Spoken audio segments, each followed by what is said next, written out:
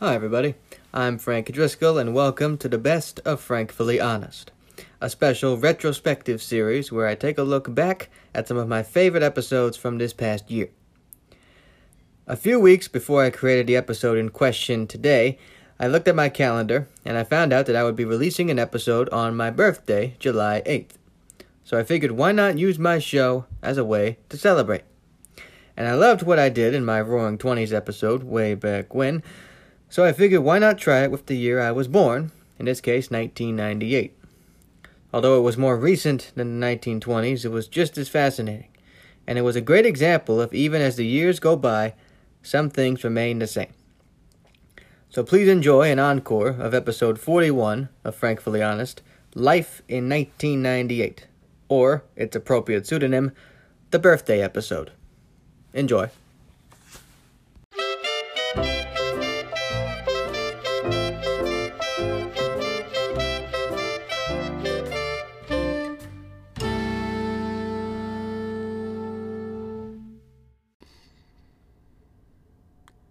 Welcome to Frankfully Honest.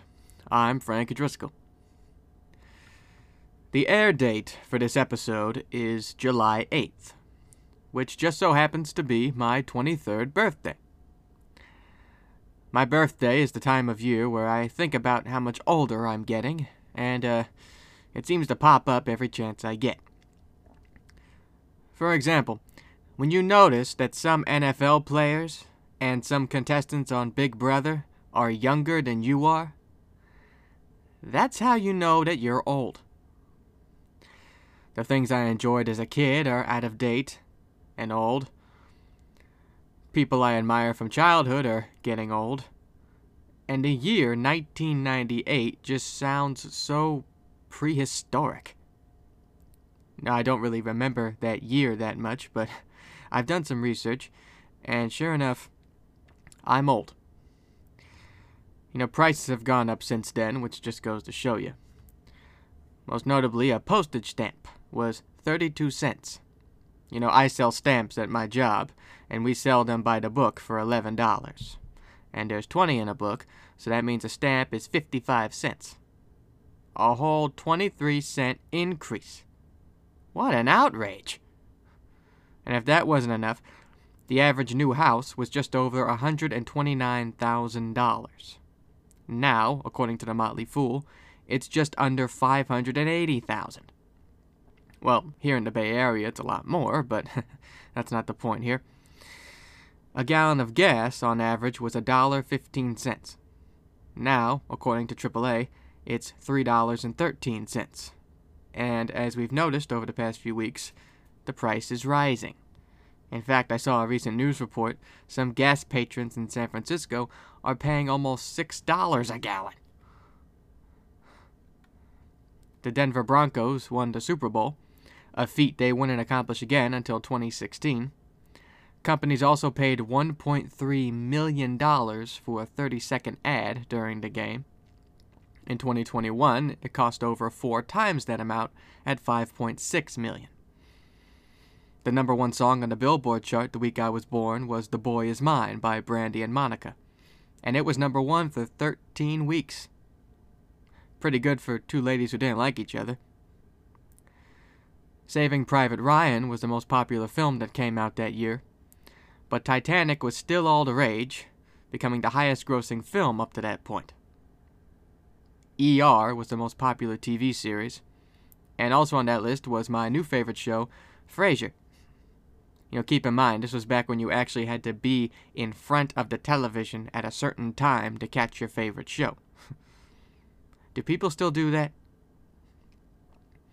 Unemployment was at a 20-year low. Ireland and Northern Ireland made peace with the Good Friday Agreement, and Viagra was approved by the FDA. Gee, what a time to be alive. After doing some research, it looks like life was a lot calmer. Sure, technology was evolving to make our lives somewhat easier. We didn't have literal computers in our pockets just yet, but people still enjoyed life, and it makes me a bit content to be a surviving seed from that era. So, I may be getting old. but my birthday is the only time where getting old is an accomplishment.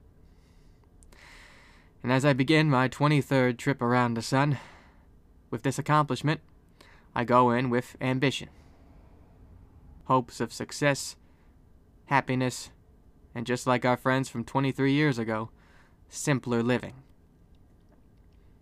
And ultimately, I'm very happy that I could celebrate my birthday with all of you listening. You can mail your gift to P.O. Box 392. I'm just kidding. Not really. Cash is preferred. But I'll take a check. And that is frankly honest. Thank you all for tuning in. Be sure to follow the program on Instagram and Twitter at FrankfullyCast for show updates and more. And remember to tune in every Thursday at 8 a.m. on the East Coast, 5 a.m. on the West Coast for new episodes. Until next time, I'm Frank Driscoll. Have a good one. Well, my birthday ended up being a little rough this year, but I'm still happy that I was able to make a good episode to celebrate the occasion with anybody listening.